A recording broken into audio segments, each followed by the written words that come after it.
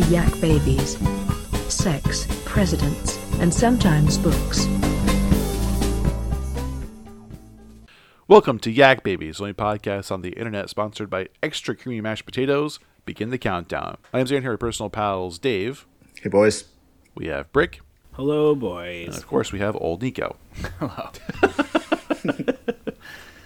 It will never stop. Today's episode, we're talking about those times when reading a book and you come across a glossary of terms that you have to, or don't have to, but you can use to help you understand the book. The thing I think about when this comes up is when I first read Clockwork Orange when I was in high school, because it comes with a glossary of their made-up language in the future, NADSAT. And you have to become, because they use it conversationally in the book, the book is told from the perspective of Alex, our main character, who is, a youth in this world, so he uses slang, and you have to pick it up. Now, it's like not the same as acquiring a language because you're mostly dealing with English and the rules of English, but there are terms thrown in that can throw you off there. And I loved the experience of reading that book because of the way I was able to notice how I adopted the NADSAT as I read. It became very quickly, and I was like, this is kind of fun. So you learn terms and become fluent in them. So we want to talk about those experiences with either made-up languages, other languages, even just like terms that are sort of, not maybe every day, and how it sort of affects your reading experience. Brick, do you have experiences like that are notable to you? Yeah, I have a few examples of when it works and when it doesn't. Mm-hmm. I think, like Clockwork Orange, 1984 handles it pretty. I'm not even sure 1984 has a glossary. I think some editions might, but I don't think there's a glossary written by Orwell. I don't think so. There's an awkward scene where somebody explains newspeak to somebody else. Yeah. Right. Yeah, so that part, you're right. That part doesn't great, but for the most part, the book just here it is. Learn it as you go. Right. Yeah. Which I like. An example of a book I really like that I think does the glossary thing very well is Watership Down, where there's like a very few rabbit culture words or whatever that are sprinkled around, and they have a reason. So like basically the only words that get rabbit words are things that can kill rabbits. So like car, badger, things like that. They don't have a word for everything in the fucking rabbit language because it would be infuriating to read. So there's a glossary in the back, but there's also probably 12 words, and you learn them all through context, and then you don't need to be constantly flipping back and forth. And then the most egregious example I can think of is, remember when we found that pile of books and we did the judge a book by its cover contest years ago? Sure. The one I landed on was this fantasy book that had probably 8 or 10 pages of glossary, and then like there was a whole hierarchy system for like the colored gems people wore in their fucking ears and all this, and it was so complicated, and it didn't add anything besides me constantly needing to go back and be like, oh, what's a flogger dog? Oh, it's a drink. Like it's and so I think people when they do that, they get so caught up on that world building piece that we've talked about in other episodes that if it becomes inconvenient for the reader or not, if it does, that doesn't add anything to me, right? Unlike 1984, where like you're kind of picking up the patois of the characters and it's really pulling you into the story, right?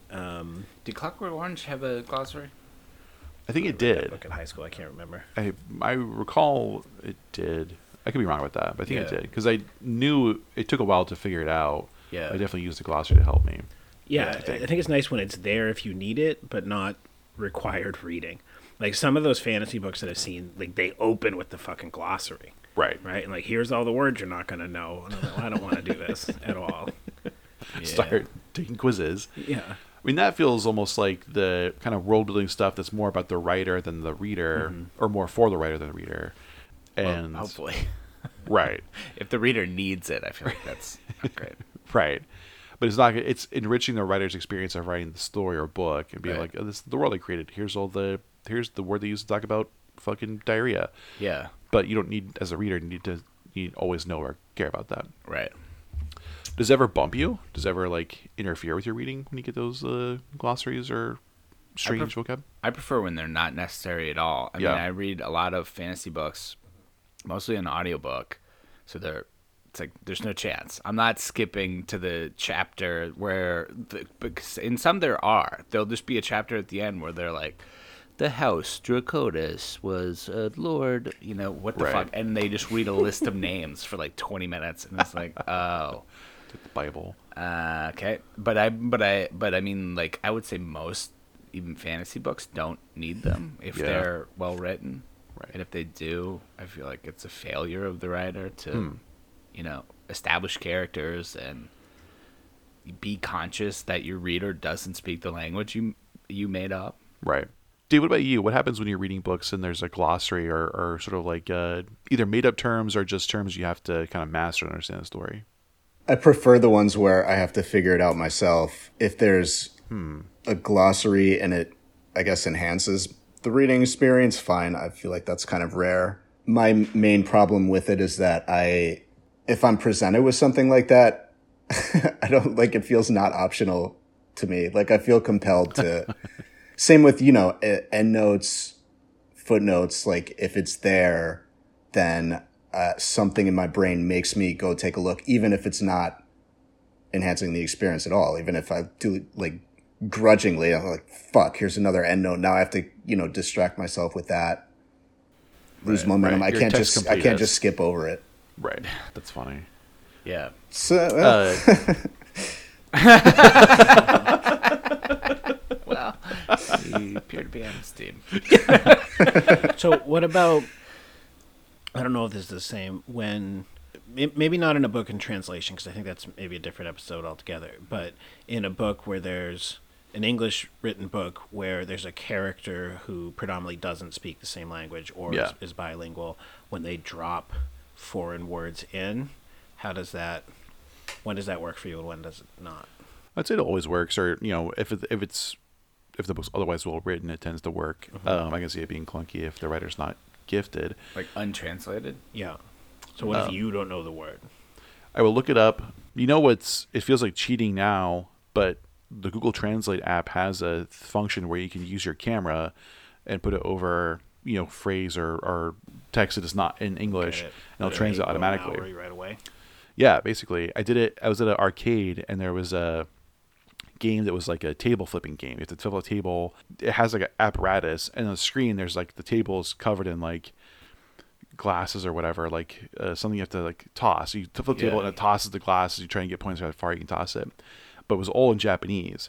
And so we used the Google Translate app to translate what the screen said, get the instructions. And it worked pretty well. It's not perfect, but it's like kind of like Google Translate style, imperfect translation. So you can use that too, especially for like one or two words. It kind of gives you a little leg up. It's like super lazy, but I'll do that.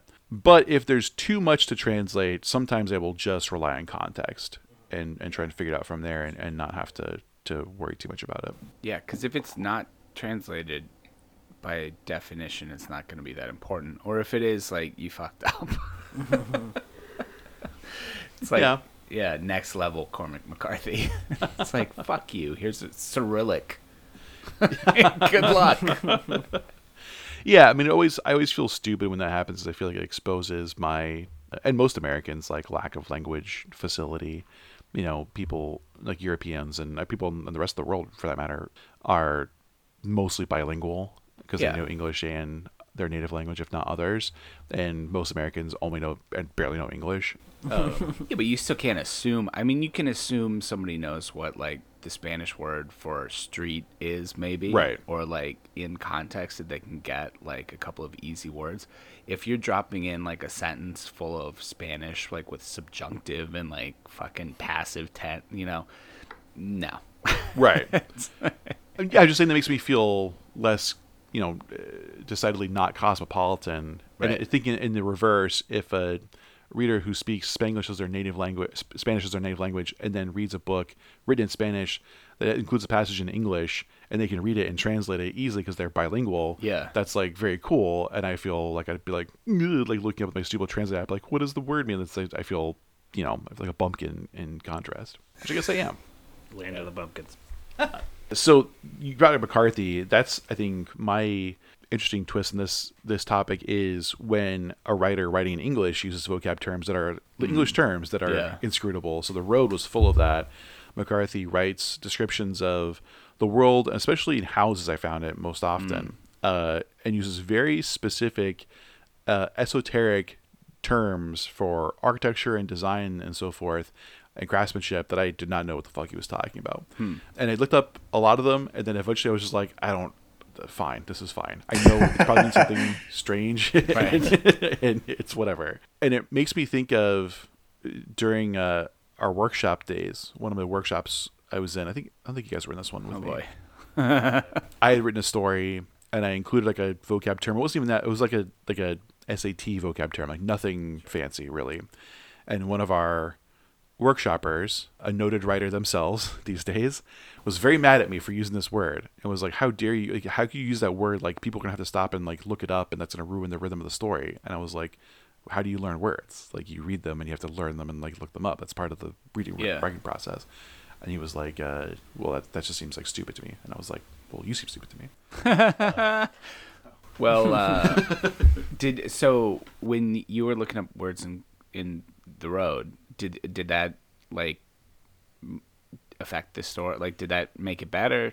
No, neither. Or worse? Or? I was interested, and it was worth looking up for a while. But then at some point, I was like, well, there's too many in a row right here, and also I get the idea. Like they're just architectural. It's like the fancy word for cornice or whatever. Like, right, fuck it. Like, all looking that up will do really is give me a better mental picture, kind of what he's talking about. But even then, it's like, I maybe also don't know what a cornice is. Yeah. So it was like, but you know what it's some kind of corner. It's and also not like crucial. I get the idea of like an abandoned house. Like, I can put that together. I've seen abandoned houses before, and maybe it's not the exact one McCarthy had in mind, but also writing is about readers as much as about writers too. So it's at some point, I think you deciding, I get it, is a with Blood Meridian, I'm looking up so many words, and at some point it's just like, how many words do I need that describe some sort of vegetation in the desert? You know? Yeah. Like, okay, I get it. Yeah.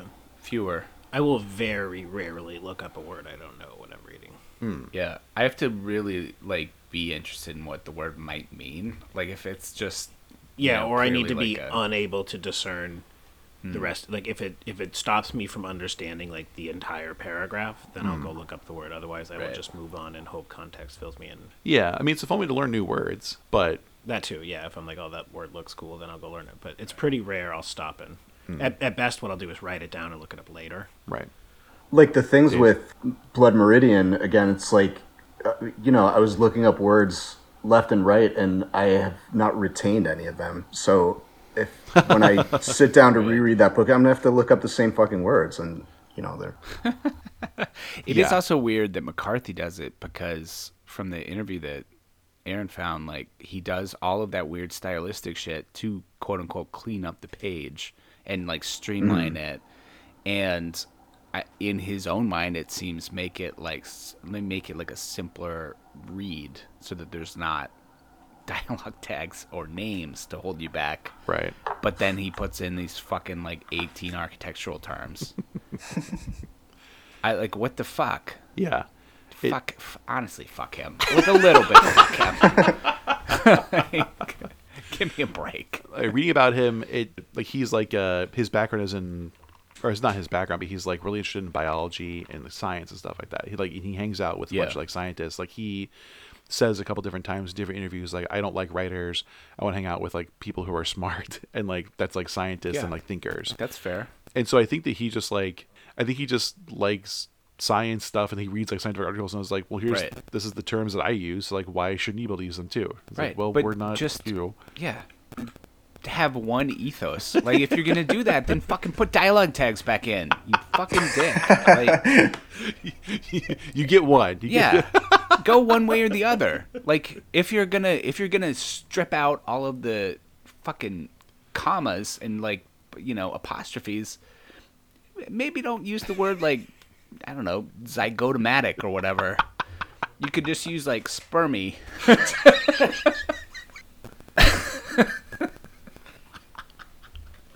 In the New York Times review of books, that's like Nico's like headline take on Cormac Carthy's new novel. Should just use the word spermy.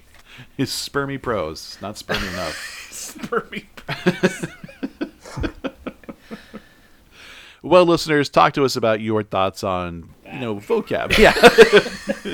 leave sperminess out of it, or don't. Maybe include sperminess. Who knows? You can find us on Twitter at YakBabies. You can also email us those thoughts at yakbabiespodcast@gmail.com.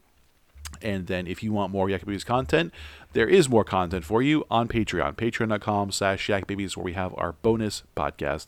There's tons of stuff there, goodies, jokes, games, discussions, a whole separate podcast about ghost jokes, for instance. Lots of fun there for you to discover. Please go check it out. I think it's worth your time, and you'll like it. And then we have a merch store, tinyurl.com/YakBabies, where you can get our posters, books, mugs designed by Brick, all really fun and cool and worth your time. Until then, Yak Babies, yakking off. The Yak Babies would like to thank all the loyal listeners, and especially their patrons, both past and present, including Michael, Bonnie, Sebastian, David, Roger, Kathleen, Bailey, Andrew, Gilbert, and William Howard Taft.